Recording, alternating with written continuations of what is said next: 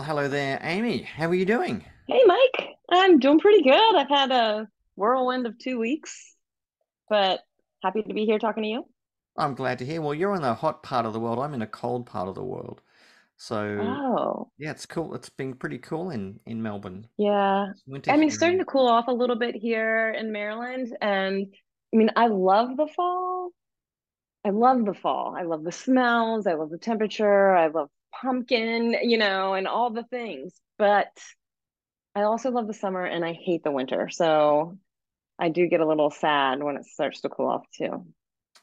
Well, there you go. Well, I'm looking forward to a drier time because when it in Melbourne, winters are just wet. It's just Oh, constantly wet, mm, and it's that's depressing, Mike. it's depressing. It's mostly wet, Yeah. but it's starting to get a little bit drier. And hopefully, summer is on its way. Hopefully, we don't burn the country down as has become an annual festival here. Mm. But beyond those pleasantries, I want to know, Amy, have you Hmm? seen anyone recently destroying any children's toys on stage at a church? Since I saw this video of a guy called Greg Locke, apparently a big MAGA pastor, using a baseball bat with a Bible attached to it to destroy a Yes, quite a Barbie weapon, house. quite a weapon. I mean, I've heard about weaponizing scripture before, but this is like literally turning it into a weapon That is literally I mean, gives during a sermon. yeah, it's like gives the definition of Bible bashing a whole new meaning. Yes. And I can't imagine the poor children who were in the congregation watching Barbie's house get destroyed. Yeah, yeah. And in terms of, I've seen some weird sermon illustrations in my life, like visible ones that required parables.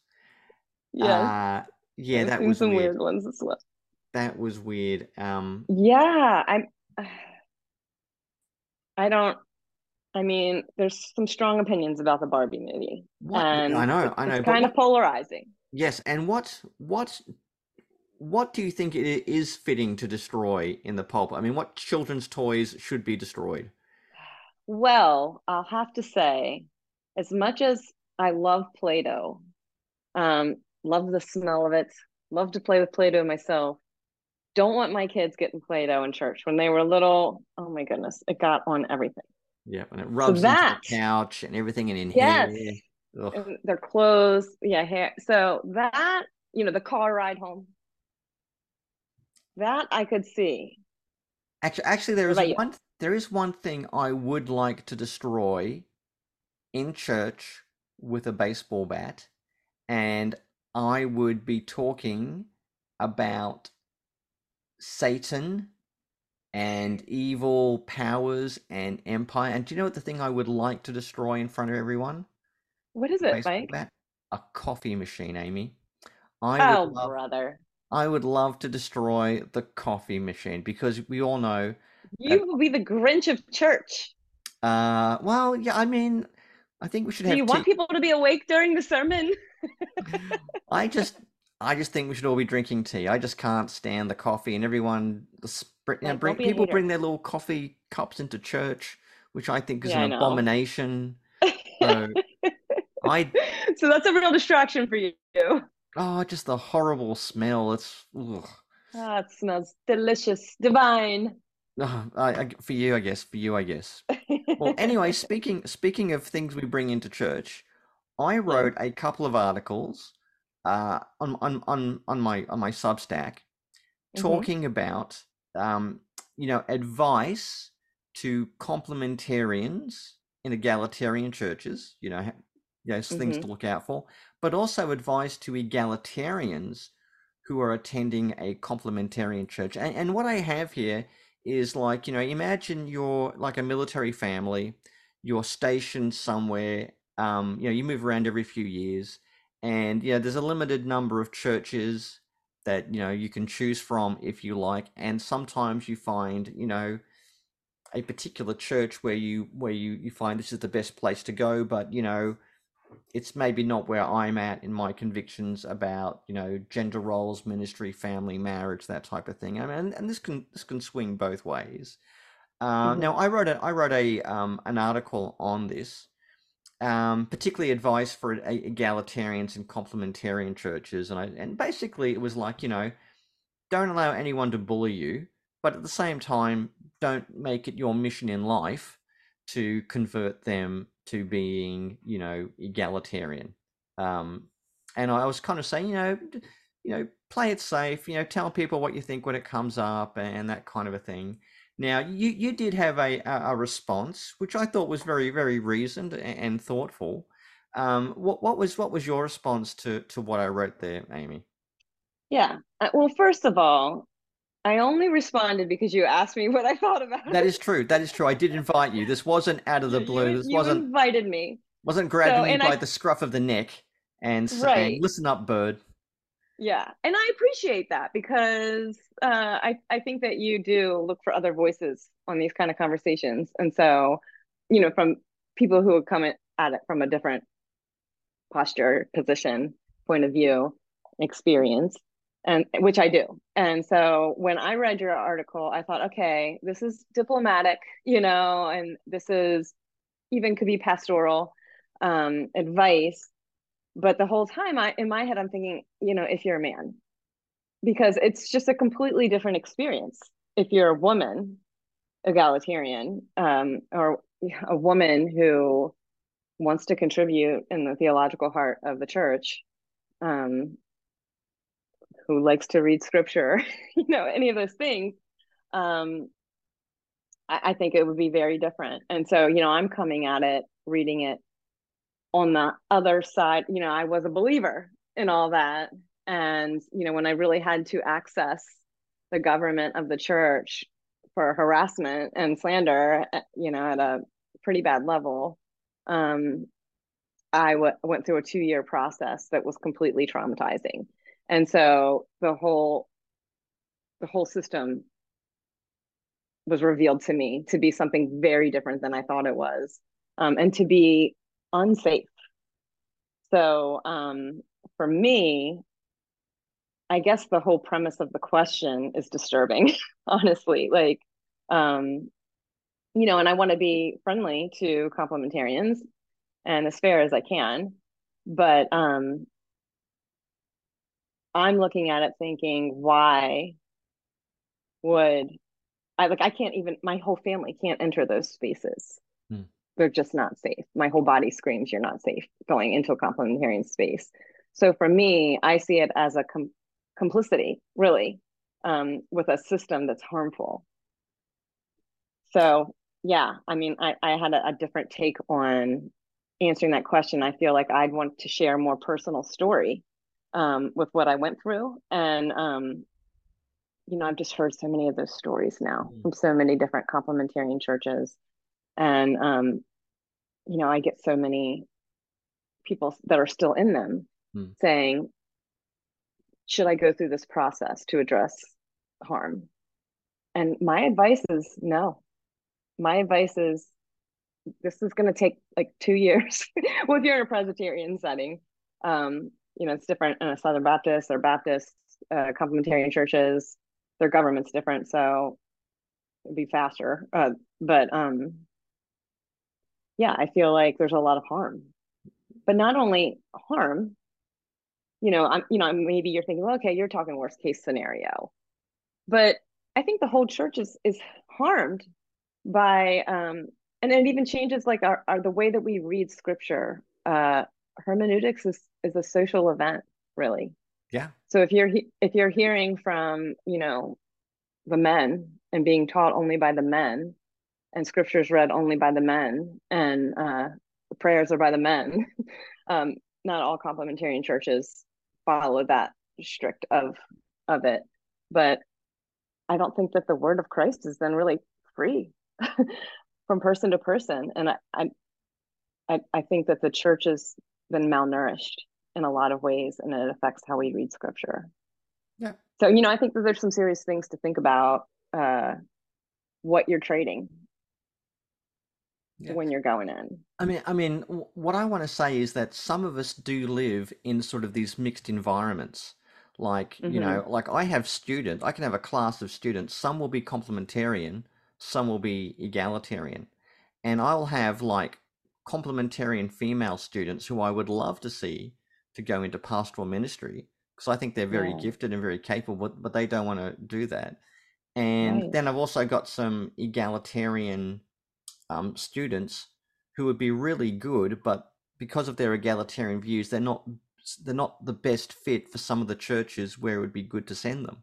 So this is Hmm. this is something we've got to. I'm trying to negotiate Yeah. as a theological educator who's also helping people find out what is their philosophy of ministry. I mean, and what do you do if you're part of a leadership team where you or a church where you will have different views in the church. I mean, even complementarians have different views on themselves. Egalitarians Oh have yeah. different Oh views yeah. themselves. Hmm. And if you can't deal with differences within your flavor, then Hmm. you're not gonna be able to deal with differences when you're looking at different somewhat groups, interpretations, or sections of the church. So I'm very much trying to get people to find a way to, I mean, kind of live and let live in the Hmm. places and spaces they find themselves as best they can. But I do recognize that you can get certain species of complementarianism. Again, for me, let me offer the caveat: not everyone, but there are certain species of complementarianism that are in a toxic place with very toxic outcomes. Now, I mean, I tend to use the language of complementarianism does not necessarily lead to a pernicious patriarchy, but it's definitely an amplifying force in that regard. So I've usually emphasized the amplifying, and it's more conducive to be taking in these toxic and harmful directions. Now, I have to say that because I've got some great complementarian colleagues and students who are very supportive of of all their students and all their things. So I guess I'm trying to negotiate, a land of diversity and difference on this. But what I'm hearing from you, Amy, is that based on personal experience and some of the effort of going into it, that can be a hard sell. It can be a hard sell if you've been through this trauma, and if you're wanting to invest in a church where you've either got the risk or the reality that no matter how nice and cordial and open you are, there's going to be barriers or there's going to be an inevitable level of hostility, particularly for women. So I'm a theologian, relatively well known. I can, if I get invited to someone's Bible study, I'm going to be treated with a certain degree of respect just because Right. of my professional qualifications. Hmm. Whereas, for someone else, someone who's like a, female first year freshman student, or, a young mother, or just a young person early in their career, or even maybe an older person who's just been in the church, an older female lady, they don't have the defense of being male and being a professional biblical scholar. So I mean, do you have any thoughts about these sort of these mixed spaces where these village Hmm. greens where you do get complementarians and egalitarians hanging out Yeah. together, or coming across each other? Yeah. I mean, I have respect for so many complementarian people, or people who hold complementarian convictions. And I'm friends, with many.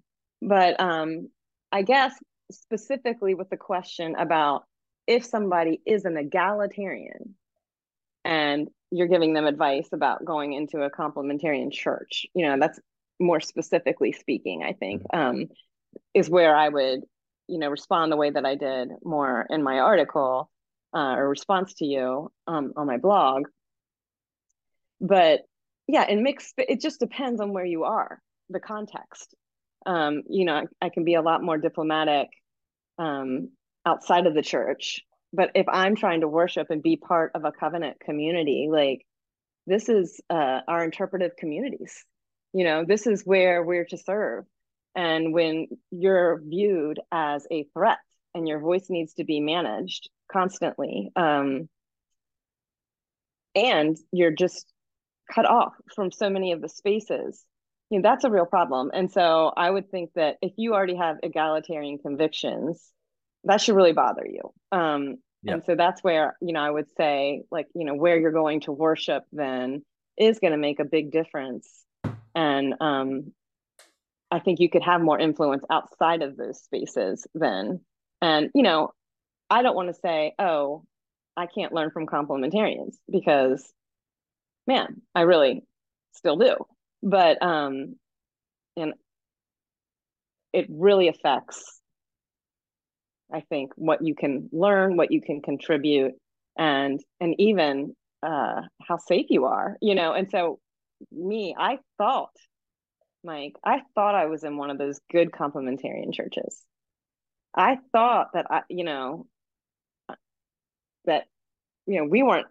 That was fringe, all that very patriarchal teaching, um, and so it was very disorienting, and then caused a lot of disillusionment. I mean, there's so many layers to this. Yeah. Take away the complementarian, egalitarian part. I think that, well, and it is kind of goes along with this hierarchy thing, but one hugely disillusioned thing for me was to find out how spiritually immature the leaders are. I mean, you just expect spiritual maturity in leadership. And to find how much everything is about this hierarchical authority, and that, seminary, okay, they went to seminary and got a bunch of information, but that doesn't guarantee spiritual maturity, which has a direct correlation to the way we read scripture, Hmm. our spiritual maturity. And so, as a woman in her 40s, uh, that was shocking to me. So, that's a huge layer of it. And, this woman just wrote me today, about, she appreciated my work on friendship between the sexes, but she wanted to know if I'd considered writing about friendship between women in complementarian churches, because what she's seeing is a direct correlation with this patriarchal teaching in complementarian churches and this obsession with authority, that women even take that on in our relationships with each other. So you see this constant, like, I need to mentor you, like, like, it's not just a coffee, it's a you're being mentored kind of thing. um and that this hierarchical framework enters into all our relationships, not just man to woman, but woman to woman, and to child, and all that. So I think there's a lot of layers to it, that it's a lot bigger, than the little things the little differences that we want to say that it is. Okay. That's I don't know, that was a interesting. lot of rambling, but No, no. I yeah, mean, I just.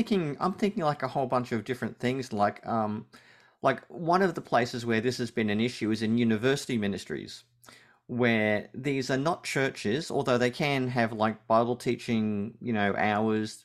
Some of them do Hmm. create their own little sort of their own churches or their own worship thing, particularly for, Right. for some of these remote universities in like, in remote towns in Australia where you've got like, you've got like a population of 30,000 in the town, and there's a university and a hospital, and you've got these kids, who for them the university group becomes their like church, and they Yeah. have a Sunday service. And those leaders have been, I mean, I know numerous places where they're wrestling with the sort of gender roles and issues and authority. And, the parents sent them off to this university and this college because they thought it was a good, a good Christian group on campus. And then they found out that women are being allowed to preach, and it's so there's been a lot of like politics in the Australian Christian university scene, about how prescriptive they have to be on gender roles for each. Is each particular chapter allowed to make up its own mind on this, or do they have like a top down? And different sort of Christian student associations in Australia have really wrestled with this. Are we a church? Are we not a church? Are we a ministry? Are we parachurch? Then how do we need to take a stand on this issue? Do we need to have a conviction on this? And you can imagine it's quite messy. The issues about, Hmm. are we a church? Are we not a church? Do we have to be complementarian or egalitarian? Do we have to pick a side? It's been a very very complex place. But I like what you said about relationships between women.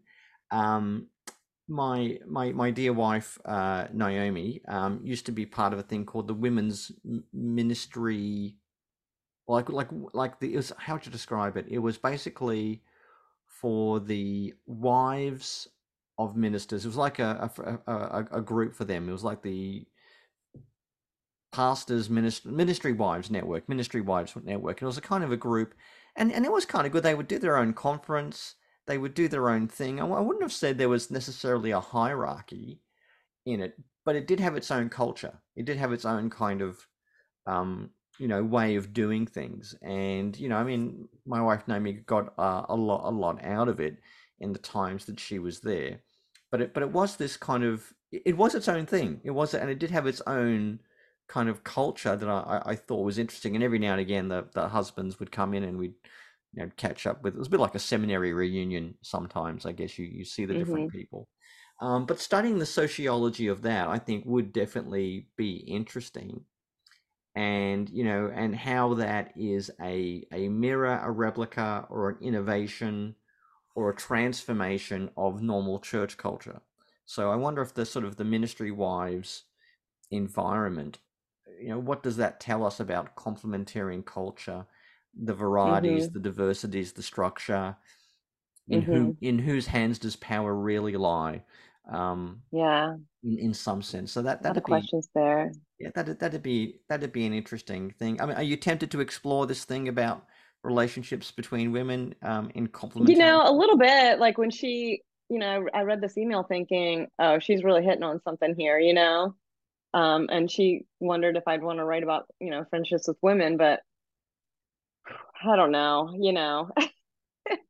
You got I'm other things trying to to write like on. You got other things to I'm write I'm on. just trying to back out of some of that environment, So it is very interesting coming from where I came from, you know, who tried to actually write a book um, directed to church leaders saying, invest in your women as disciples in the church. Like, I wasn't even hitting the leadership stuff, like ordained ministry kind of thing, but just like what is a disciple? What does a disciple do? And are women disciples, less than male disciples? Like, are we not allowed to be disciples? And what is the great honor and privilege of being a sister in the church in that way as a layperson? Um, I was, labeled as very dangerous for doing that. So I mean, to me, it just revealed, okay, I can write within the the bounds of the Westminster Confession of Faith, and it's not. It doesn't mean the same thing for women that it means for men. Yeah, that is true. That is true. I guess if I had to pick, It's just fake. yeah, yeah, that is true. That is true. Yeah, we can kind of spin it any way we like. I mean, yeah, people can say, well, these are the bounds that you're free to move in our confessional. But you're not But because exactly, you're a woman, there's the boundaries, and then there's the invisible boundaries. There's right? And the that's what I invisible talk rules, about. It's which like is why you've I got to hit a see lot the. of invisible fences. That's why you've got to see the Barbie movie, because there's a whole monologue about the invisible rules that women are bound by. Oh, yeah, that's true. The invisible rules. Yeah. Yeah. Always have to be thankful. Always. Mm. Stuff like that. So, okay. Right, right. Well, I guess, I mean, Yeah, I know. if I did have to pick a book I'd like to see, I think the one I would like to hear a book on, or even a talk, is on male fragility. The sort of the There is fear. one. What's it called? Men explain things to me. Explain things to me. Yeah, I maybe mean, that's something. not a Christian book, but Yeah, very feminist. yeah, maybe something about well, not all complementarian, but the somewhat fear men have of women, or of being perceived as being womanlike. Um, Mm. I think that is a big thing. That is a big thing. Yeah, Because, and just how misogynist is that? yeah, well, I mean, well, here's the thing. You might be surprised to know, Amy, that I have some interests and attributes that are very masculine. Like I'm very good at sports. I used to be a paratrooper in the army, but I Hmm. I also kind of like musical theater, And Mm-hmm. I hate I'm not fishing. surprised. I hate fishing, and I have Yeah. no interest in cars. I like, you if Okay. you lift up the hood or the is that you call it the hood, you call it the hood or the Yes, but hood. I know that. You look under that, like I can say, yep, that's definitely an engine. There's no doubt about it. I can change oil. I can fill the water. The winds, All right, the good, winds, good. That's the about the extent of what I can do. yeah, the winds. But I am less. But for anything else, like if you want to change spark plugs or something, I'm going to watch a lot of YouTube videos Right, in order right. to do that. So, I mean, I think not everyone meets the stereotype of either being male or female, and you know that there is that kind of thing, and I think men do get a little bit fragile, that they won't be perceived as being as manly or as male as the rest of their peers, because they might like something ranging from gymnastics to art to, yeah, I mean, Hmm.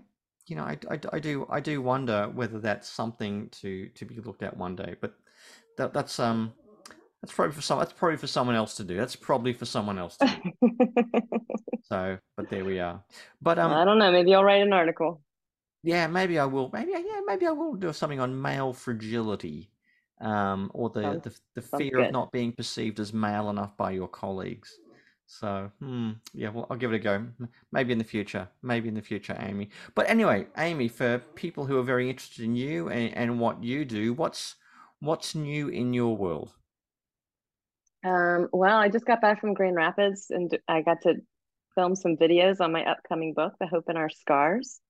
And that's about the church rising from disillusionment and being able to see Christ in it, from the underground, is what I call it. So I'm doing a video series too that goes, it's separate from the book. So it's like for the Zondervan Academy. And so I recorded videos for that and had quite a heck of a time getting there, flying there. Flying is no fun anymore. Not that it ever was. Yeah. But missed my second connecting flight and had to be get an Uber because it was too late to rent a car. It's like 2 a.m.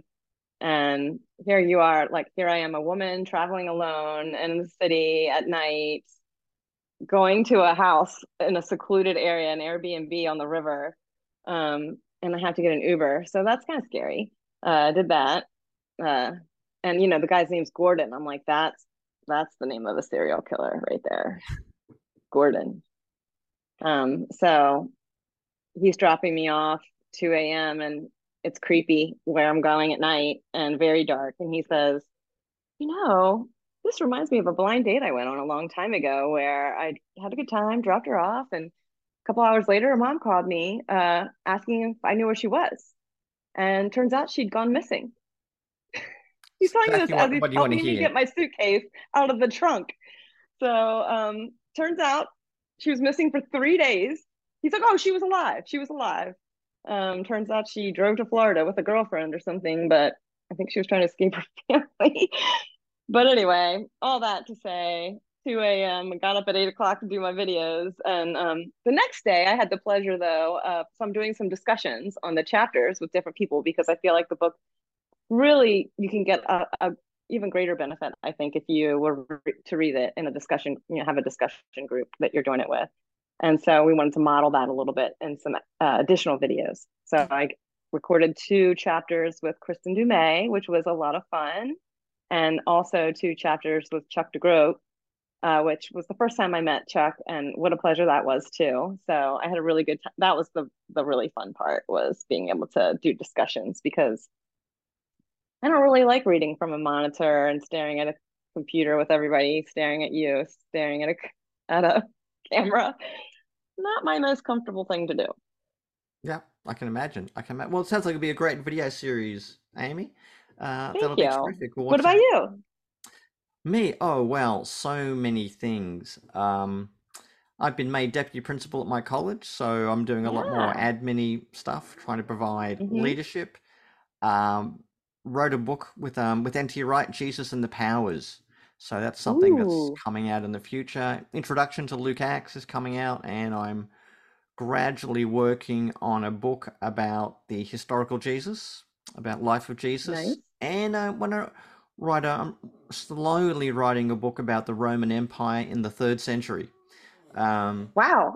because so yeah, wide ranging interests, and also working on my plan to gradually steal all the world's coffee beans.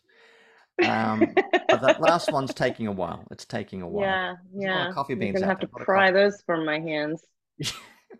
Cold dead hands. Don't worry. Yeah, I'll just cold dead hands. I'll just send in Gordon to go get them. Uh, Yes. yeah, that's good. Well, Oh, Amy, it's always a pleasure talking with you, and yeah, you as well. and we'll catch. Well, I guess I'll catch you, and we'll catch everyone on the next time we have another episode of Birds of a Feather.